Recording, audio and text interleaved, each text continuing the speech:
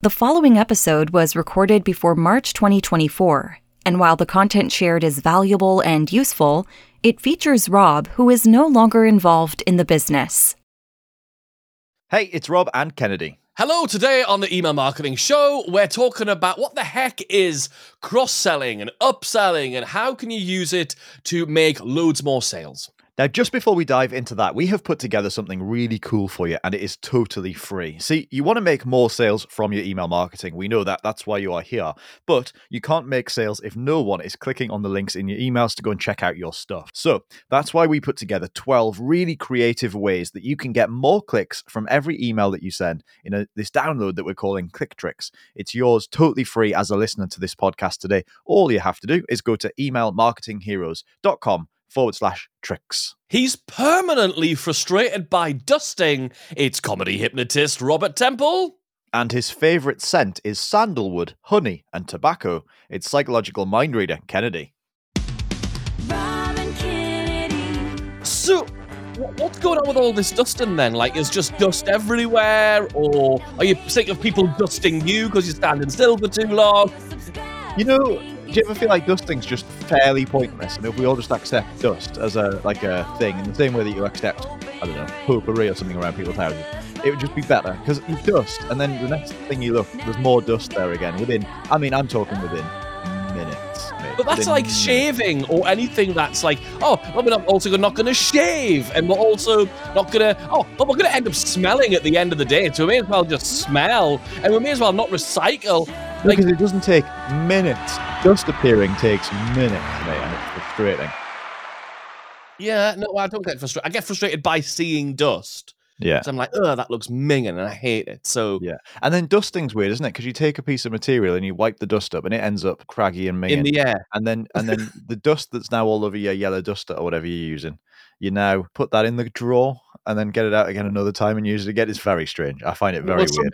Some of us clean that duster. I threw it away and buy a new one because I don't know how you clean it. It's funny that your favorite scent, sandalwood, honey, and tobacco, is also the names of your 3 ex-girlfriends.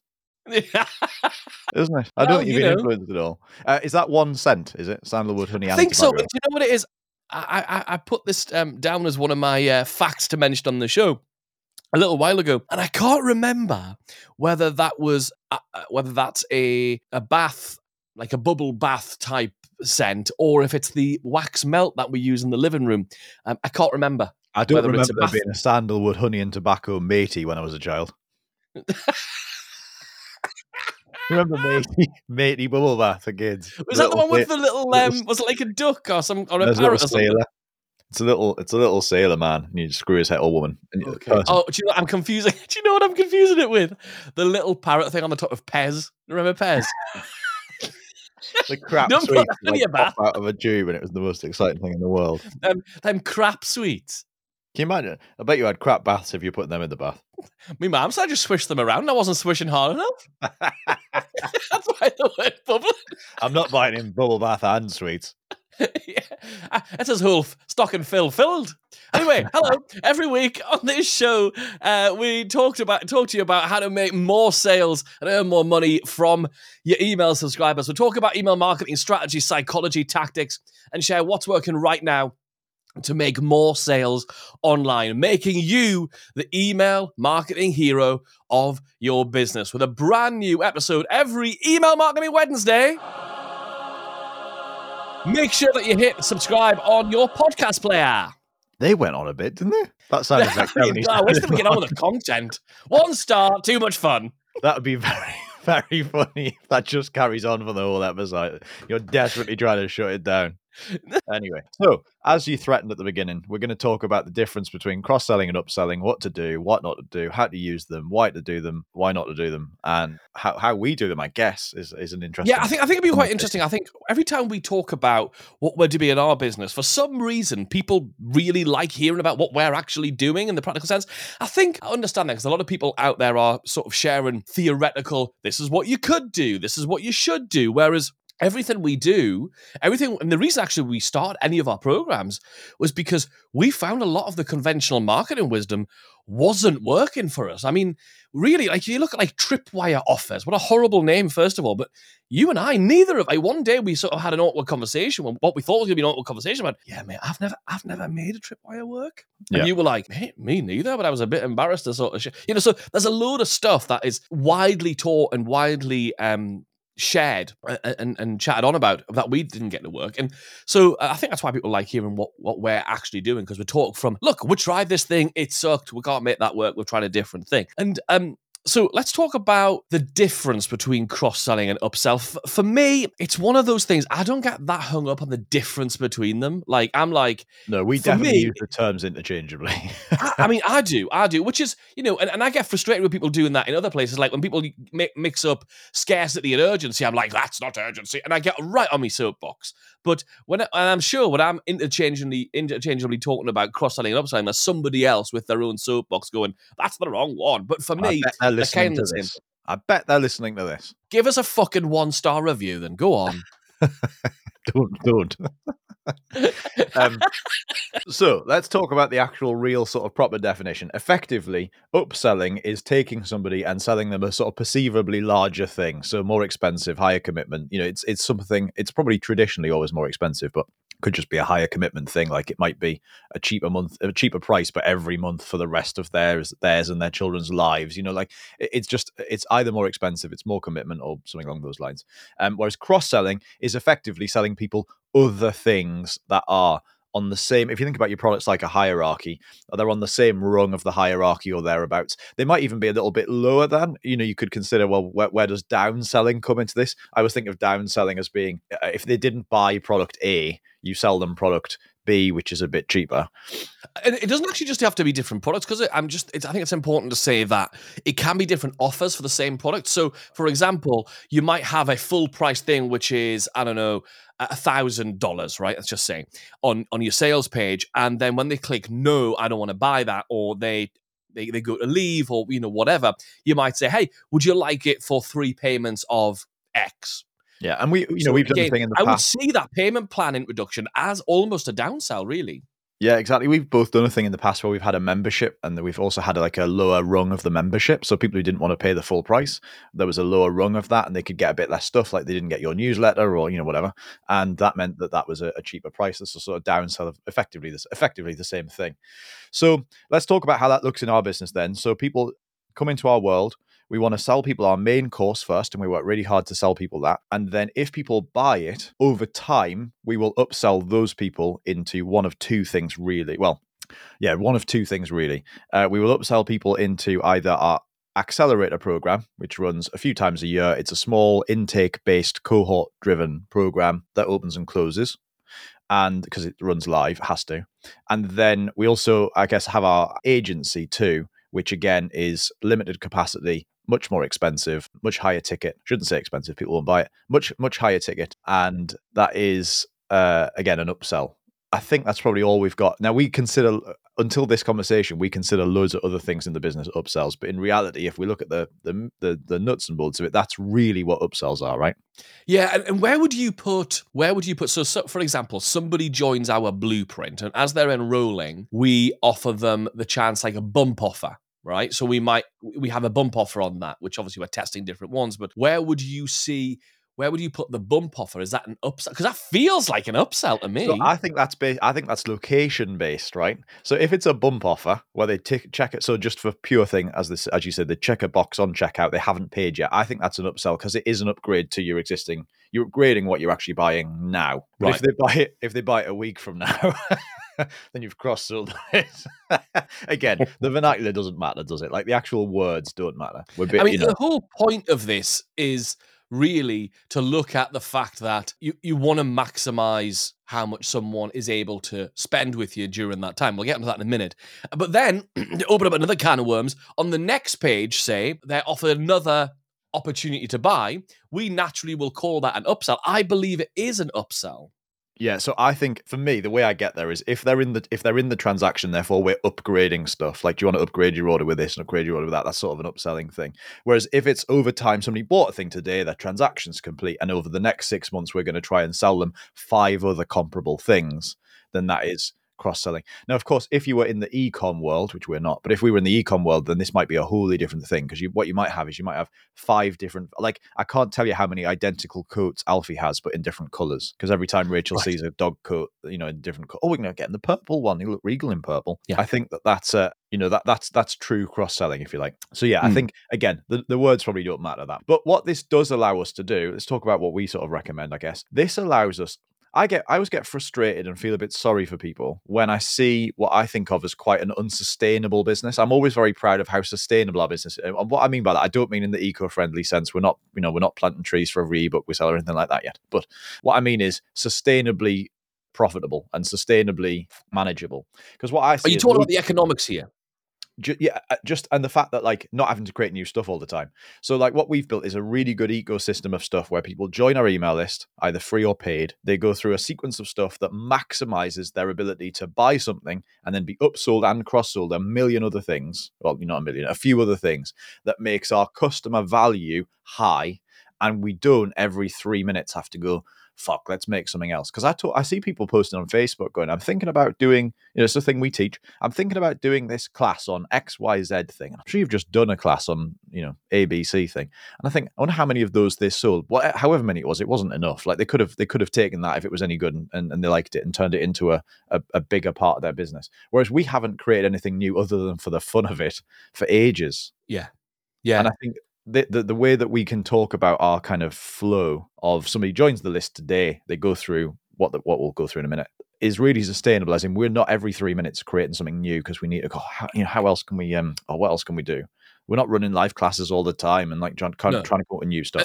Although we love teaching, like we love teaching, we love going to events and teaching or keynoting and that is online events, right? Stuff like that. That is a challenge, because if you enjoy that stuff, you're inclined to do it. But in order for every minute of teaching you've got to do that you love and benefits people, there's probably an hour of copywriting and graphic design and funnel optimization and other stuff you've got to do in order to get to that point. For every minute of teaching that you want to do, there's a bunch of other crap that comes along with that. Whereas if you build something, what if instead of going, right, okay, we, as people who love teaching, love sharing your expertise and that kind of stuff, which I think we all do, because fundamentally at our core, we got into this because we like doing that. But what if instead of saying naughty, slap your hands, you're not allowed to do that anymore, you have to just focus on the marketing and selling that thing more? What if instead we just focus on rechanneling that teaching, rechanneling that into, okay, how can you learn to teach in a way that sells more of the core thing? So anyway, that's a discussion for another time. I don't want to go down that hole, but I just wanted to think about that. So in terms of what we actually think we should do, what's the practicalities of going out there and adding cross-sells and upsells? The first thing I would say is don't get carried away. I think this is a thing we see loads as people hold off on putting their thing live, their course, their coaching program, their membership. They hold off on putting it live because they're like, nah, great, I can't put it live yet because I haven't got any upsells. I haven't got any profit maximization. And the thing is, you don't even know if you can convert that one core thing at the front yet. Yes, initially you might lose money on ads on it because you haven't got the economics weighed up, but you want to make sure that that thing on its own will sell. There's no point in going deep into creating additional programs, offers, assembling all these additional programs that you can upsell and cross-sell to create a whole funnel when you don't even know if you can get people in the front door with the core offer. So the first thing I would implore everybody to do, I say this a lot, is get that front thing converting, because a lot of our job really is just testing new offers until we find the one that resonates with the people we're in front of and in our tone and the way we're able to express it and our angle on it. So really, I would say focus on not adding cross-sells and upsells to begin with. Because for me, cross-sells and upsells are about adding more value, making it so that the economics work. Well, that's the second phase. The first phase is, can I get the core thing to convert? Yep. So we want to do conversion first. So you're running ads. Okay. Yes, usually to make ads work, you're going to need to have them go from an ad to a thing that they're going to buy. and then you're going to have a bunch of bump offers, check boxes on the shopping cart, upsells and stuff to make the economics work. That's phase 2. Because what you want to do is you don't want to waste a load of time, invest weeks and weeks or days and days on creating those products that you can cross-sell and upsell if the front end doesn't work. So instead you want to be flexible enough to be able to go, right, I'm going to run this offer and see if I can get people to buy it within a range that I think is acceptable and that I think I can make back on some reasonably good upsells and cross-sells. So your front end might be $37 and let's say it's $67 because we've got one that's running like this right now. So you've got a front end that's $67. You're going ads into the $67 item and you've got nothing else because you're just testing the $67 item. If it's costing me $88 to acquire that $67 person, yes, I'm losing money today, but I know that the damn thing's converting. So now, after that's run for maybe a month and the newness has worn off, if that's still bringing people in for $88 or maybe even $95, something like that, for my $67 thing, I'm acquiring buyers, great. I am in the negative, but I now, in the background, because I can see it's working, I can now be working on writing the course, putting together the program for the upsells. So the recommendation, and I don't know what you think, we've not really talked about this, Rob, but my recommendation is, because if the front end doesn't work, let's say the front end is that $67 and just people are clicking and not buying, you're making, you're just making massive losses on it. You're spending, it's costing you $350 to make a $67 sale. Getting that to even out with the economics of a funnel is much, much trickier. Like, it's way off mark, really. So if you try to dial it in, the good news is you've only created one product. You can now go, sod this for a game of soldiers. I'm going to go and come up with a different front end.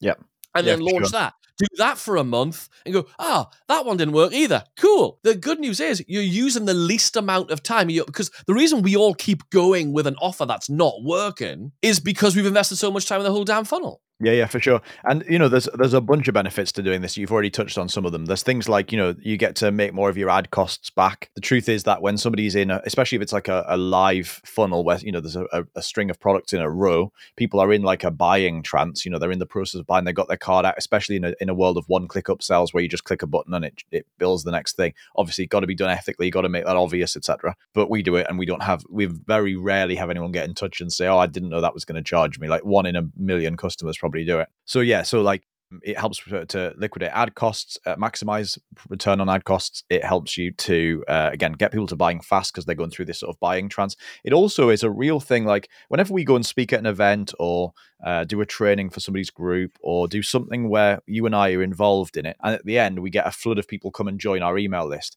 there's something really satisfying for me, at least, I don't know about you, about knowing all we've done is we've turned up for an hour, we've delivered our best possible stuff throughout it. We've told them about our lead magnet and then our Facebook group or whatever. And then some people have gone and joined that thing, which means they're now on our list. And now in the next 60 days, we've got this incredible system that's going to turn those people into customers very quickly. And then within the 90 days following them becoming a customer, there's a really great system that's going to maximize their value to our business. Not quite maximize it in that time, but it's going to make significantly more. And then over time, as we do other things, and those people will buy those other things, like we run the accelerator and agency and all those other things, we're going to be, and you and I are not in the trenches every day going, where's the next dollar going to come from? You and I are out there just preaching and delivering and getting people in the system at the front end. And then it is the wheels are turning, it's taking care of the rest. Yeah, it's really, really nice. I think one of the things that people do get worried about is like, how do they maximize the value of somebody quickly enough? That makes sense? Yeah, and now this is super important, because what you were talking about there about, sometimes people are out of pocket on ad spend and things like that, is that you may always be out of pocket on ad spend. You may never be able to get it to the point, and it's going to get harder to get it to the point where your funnel, like the initial thing somebody buys from you and the upsells to it, cover ad spend. It might be that your acquisition thing keeps you out of pocket on ads permanently because you just can't make the economics work. Like, that is a thing. And some businesses, people we know, do that by design. They're like, we want to be losing money on the front end because it just means we're going to acquire faster. We'll make it back. We can't sell them the $20,000 thing on the funnel, but we can a week later. So we'll do it then. We'll make do for a week. But The challenge with that is that those businesses are very well funded, and because they made a lot of money a long time ago, they've got the cash flow to sort of sit out of pocket for a period of time. I think one of the things that's worth bearing in mind in this, one of the things we're really good at, just to toot my own horn for a minute, is we're really good at getting people to buy quickly and getting to maximize their value quickly. There's none of this loitering around waiting for them to finish what they were doing last week before we sell them the thing we want them to look at next week. Like, it's literally, we'll sell them it while we think it's important to them, and then they'll figure it out as they go. They'll look at it when they've got time to look at it. They'll have the stuff, but we'll make them want to buy it now in the nicest possible sense. We'll make them realize the importance of buying it now. And so what that means is that, people join our list today. There's an incredible email system that's all automated that turns those people into customers, and it does it fast, which means we get a quick return on investment. But then likewise, when people have bought something, like somebody's just bought, say, Countdown Hero, there's a whole series of stuff designed to get them to take the next step and help us make our ad spend back. And again, if you don't do that quickly enough, you'll quickly find that you're spending more on ad spend than you are in money coming in. And that means that you've got a problem. Like, if you don't do it within the next 60 days, can you afford to sit out of pocket on ad spend for 60 days permanently? Probably not. Most people can't, if you're spending any volume of ad spend. Yeah, and I think one of the things that we have to think about is this only happens predictably if it is automated. Like, if we had to remember, oh shit, we've got to run a promotion to our list this week because we had a bunch of people come in, or we haven't done a promotion for a while because we've been busy on holiday, or we've been taking a break, or we had friends visiting, or we've been doing something else in the business or whatever, then these things would fall through the cracks. The only reason it's predictable that we bring people in the front and it turns into customers, and we're confident in that, and we're happy to go out and speak at events and stuff and do online events as well, is because we know it's predictable. We know that every single person who comes in goes through that system. Like, there's no choice. They don't get to come in and go, oh, where do they go next? Or when are they going to receive that next promotion? It's going to be as soon as that happens. As soon as they've joined the list, this is what happens until they buy. And then as soon as they buy this thing, there's now a whole series, a chain of events, which is happening in what we call the customer engine, right? So you've got like your subscriber engine, which is the one that turns your subscribers into customers for the first time. You've got your customer engine, which is designed to maximize that journey. So, and that includes, and we've talked about this in past episodes, that includes onboarding people, getting to consume the stuff, see the value in the stuff, then of course, upselling them, cross-selling them onto other things. But we also want to make sure that we don't make some of the mistakes that we have seen. One of the things that is a personal pet peeve of mine, and I've spoken to a few people about this one, is when you're making offers to people. I hate this. When you're going through someone's funnel, right? And you buy the front end thing, you go, oh, that's lovely, that's a great thing. On the next page, it says, oh, do you want this other thing? Actually, I just don't want it. And I go, no. And the next page, do you want this thing? And you go, I don't want that one. No. The next page, what about this thing? And then you've got 5, 6, 7 things deep when you go, I've said no, man. I've said no. For me, if someone says no twice, I want the funnel to end. Now, I realize that is technology dependent. If you can't do it, you can't do it. But ideally, in most platforms, it's great if you've got the ability, if they say no to 2 upsells or cross-sells in a row, then end the funnel. Say, take them to a thank you page, show them how to log in, and even if that's a thing, that's what we call a pseudo thank you page, right? Which is like, it's a thank you page which says, hey, I'm gonna here's how you get your login details, and then it turns into an offer as well, where they can, and ideally it's what we would call a softer offer, like also register for this free webinar, which is going to be a webinar with an offer in it, something like that. That works really, really well at the end. So that's one of the big mistakes I think people doing is they think they need to have this never-ending chain, especially on the downsells. I do hear people complaining about, God, every time I said yes, they offer me another thing. And I'm like, well, you kept saying yes. And I'm kind of like, I'm personally okay with, if we had an upsells which were 20 deep, I think I would be okay with that. If they were converting. Obviously, that will be dependent on conversions. Yeah. Yeah, what do you think about that? I mean, are you happy with them saying yes and just keep going? Or are you like, at some point, you need to like stop? Yeah, as long as it all feels congruent and relevant, and you don't. Sometimes I see upsells, like, we're always quite strict on how tightly related our upsells have to be, following our boat and island framework, if you've studied that from any of our training. But equally, at the same time, I've seen a lot of people who have these things, and suddenly it's quite good to begin with, and then suddenly it goes way off piste and ends up being about something that's sort of, in the same niche, obviously, but like different. And I think, why do you think I might be interested in that? Why have you put this together? Because now you're just shoving stuff on for the sake of putting upsells on the end and making the funnel bigger. So I like it as long as it makes sense and it's congruent. Then I think that's fine. Yeah, I think the other I sort of already touched on it a little bit, but the other mistake I think people make with this stuff is that they don't have a system that they build once and just let it run forever and make them, for a long time and make them lots of money. I think most people's approach to upselling and cross-selling, which I think is fine to begin with, just making sure I really believe that's true, but not for very long because it quickly gets in your way. The problem is when people do this, it's usually at the stage of their business when they can least afford the time to do it, and that is again creating new stuff all the time. So like, I need to make some fast cash. I'm gonna do I don't know, I'll do a 4-week class, and then suddenly they've got to rally around making sales pages, putting the stuff together, making it happen, and then they sell that to their audience. And then once that thing is dead, it's largely dead. But 3 months later, they're doing another one on a slightly different topic. And I think for me, what I like to do is to continue to build out an otherwise already automated system rather than, and that's not to say you should never do what I just described, but you should do it when you've got the bandwidth and the time and the freedom to do it. The truth is, in our business, we generally don't, but we do have the bandwidth, the time and the freedom to do that sort of thing because we have a team, because the rest of our business is largely automated, because you and I take a lot of time off. And if we just went, we're going to take 1 day a month less off, we could do one of those quite easily. So again, most people are doing that at the stage of their business where they don't have a team and they don't have a thing. That's why they're doing it. It's like a catch-22. They're doing it in order to make a bunch of money because they haven't automated the stuff they've already got that works and is going to make them sales every day. But actually, it's when you've got all that stuff that you can most afford the time and the mental freedom to do a good job of it. So I think, yeah, that's for me is not building out the system you've already built that is working, but rather just dragging your business off course. You and I sort of comment on it, how many people we come across on a day-to-day basis, not people we know all that well, but just people we see on social media or whatever. And we think, what are they doing now? Like they've suddenly gone from being, an expert in this to suddenly the expert in that. Suddenly, like their business has changed. And there's nothing wrong with pivoting over time. But like we see people who seem to be doing it every 6 months. And I can't help but go, you can't be doing a good job of building out any of this. At some point, you do have to commit. And I think it's all about getting that balance between committing to a thing, but also knowing when to let go and go, that thing's not working. And that's a discussion. I mean, it's probably one of the questions I ask almost every entrepreneur I meet is, how do you know the line between tenacity, sticking with a thing and making the damn thing work and seeing it through, versus stupidity, which is knowing that actually this thing is just not going to work. One of the other things I want to just go on.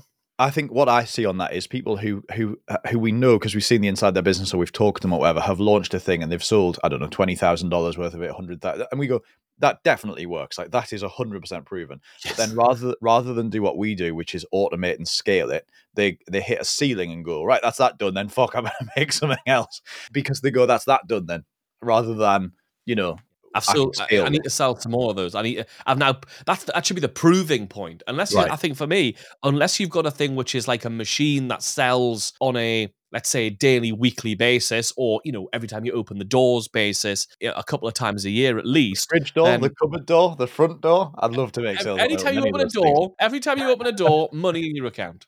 New headline. Every time you open a door, bang. There you go. Gazillion dollars straight in your pocket. Your pockets won't be big enough for how much money this is going to make you. Yeah. The only thing you have to worry about is how you're going to spend all the money that you make. Yeah, you're going to have to just figure that out, I'm afraid. Sorry, you're going to have to buy a bigger mattress. Remember when sales pages said that sort of thing? Yeah. One of the things I also just want to, before we wrap this up, is I just want to talk about the types of upsells and stuff like that you can have. And one of the things I think is really important is to create some kind of congruence as well, and increase the perceived value. So, for example, look at what's happening in your market. What do they see as more valuable and what do they see as less valuable? So, for example, if your front-end product is, say, $67 and it's a video course, I think you're going to have to do a lot of positioning, a lot of marketing, a lot of copywriting to convince people on the next page to spend $97 for an ebook. Now, it's not impossible. Like, it depends on how you frame it, but it's going to need marketing. Whereas if at the core of it, the thing that the media which is being used has more perceived value, then it becomes another selling point of why it's valuable. Remember, every single element of your product and the marketing of what it does is part of that messaging. So people, often, I think, forget that the actual product itself is part of the marketing, right? Like the fact it's a 6-part video program or it's an 8-week coaching program, that has perceived value in the fact of itself. And one of the things I think people get, so that's the first point. I kind of want you to think about, when you're doing your cross-sells and your upsells, thinking about what is the perceived increase in value. And also, let's not get stuck into the fact that you have to have a cheap thing, say $67, and then it has to go, $100, then $300. Like, it doesn't have to go incrementally up. In fact, I've seen some really successful funnels where the front end might be 300, then the upsell is like 47, because and what's really nice is those $47 upsells, the cheaper upsell converts like crazy because of the price anchoring that's offered by the front end thing they already bought. And they're like, oh, what's an extra few dollars when I've already invested this? The other thing you can do is you can go dramatically higher. You can go from 67, and then on the next page, you could offer $1,000 thing. We've got some friends who then, and colleagues, who it goes, I can't remember the exact front, I think it's 37 on the front end, and it's 1,500 as the upsell. Yeah. So that's one of the things to definitely think about. The other thing I wanted to talk about is it's really easy, especially when you're putting a new funnel together, to offer your time as an upsell. And I just want you to sense check whether that's something you really want to do. We see people do this with... Or are you doing it because you haven't got anything else to upsell? Like, that's a terrible reason. Exactly. And people often do this with bonuses. Oh, and you also get a 40-minute call with me. And often we've seen people suffer conversions because of offering time with them as a bonus, because people are nervous about talking to people they don't really know, or they're like, I haven't really got time for that. I want to just study at my own pace. I like to just do my own thing. Leave us alone. I'm kind of that person. Rob's that person, definitely. Yeah, for sure. And I think, and the interesting thing I think to wrap this up is just the any other business stage of the podcast is just the fact that, remember, this upsell and cross-sell thing happens in 2 different ways. You definitely want to have it so that when people buy a thing, you immediately put them through bump offers, upsells, downsells, all that stuff in a congruent, well thought out funnel, which is a whole episode in its own right. And then as soon as that's bought, your job is not done. Your job has just started. The next job is to use things like our email engines to turn, and ongoing email marketing, to turn those customers into repeat customers of other things. Or if somebody comes in through a free lead magnet and they don't buy anything in your immediate funnel, then you've got to work even harder to get those people to buy stuff down the line, because you need to maximize your value of every customer in both ways. So when you look at it right now, what you've probably got is somebody who can join your list through a lead magnet or through a product or whatever. The next bit really to look at if you want to scale that business is not how do I drive more people in through that front end. The next bit, if you want to scale that business and make it more profitable, is go, great. For every 1 person who does, or every 100 people that do, or every 10 people that do from wherever I'm currently getting them, what can I sell them immediately that's going to make sense in this sort of funnel process, which is largely actually what Kennedy's been talking about. And then what can I do with ongoing email automations and ongoing stuff over time to maximize that person's value, again, without feeling like every 3 minutes I've got to launch a new thing, because that's not sustainable, which is largely what I've been talking about. So there's 2 different bits of this that you've really got to, people really have to sort of grip onto. And if you do, and one of the ways we do what you're talking about, Rob, is, here's a little cool extra bonus tip, is how do you turn everything you're already doing into an opportunity to create a product, right? So if we are asked to speak on stage, if we are asked to give a talk somewhere, give a training somewhere, run a bonus day for somebody, we're like, awesome, are you filming it? If you're not, can we? Or if it's online, can we get the recording? So there'll be stuff you're already doing that you can probably leverage as well. Yeah, cool episode. Awesome. That was a really interesting discussion. I enjoyed that. Now for this week's subject line of the week. Subject line of the week. This one was. What have you got? This one was just the words "ruining your day," and basically, it's a bit like there's an old subject line that's gone around for years, just bad news, full stop, all in lowercase, because it's like, people want to know what's the bad news. It sort of has the same ring to that to me, I think, but it got a massively high open and click-through rating. But basically, I like the idea that people go, oh no, what's happened? Sort of like, and when they get in, it's nothing to do with that. It was something to do with somebody ruining my day. But I think if you get that sort of negative sense in a subject line, people do open it. I love it. That's this week's subject line of the week. Subject line of the week. Awesome sauce. Well, thanks for listening to the whole show this week. I hope you enjoyed it. If you haven't already, make sure you hit subscribe on your podcast player. We'll be back next Email Marketing Wednesday next week with a brand new episode. We'll see you then.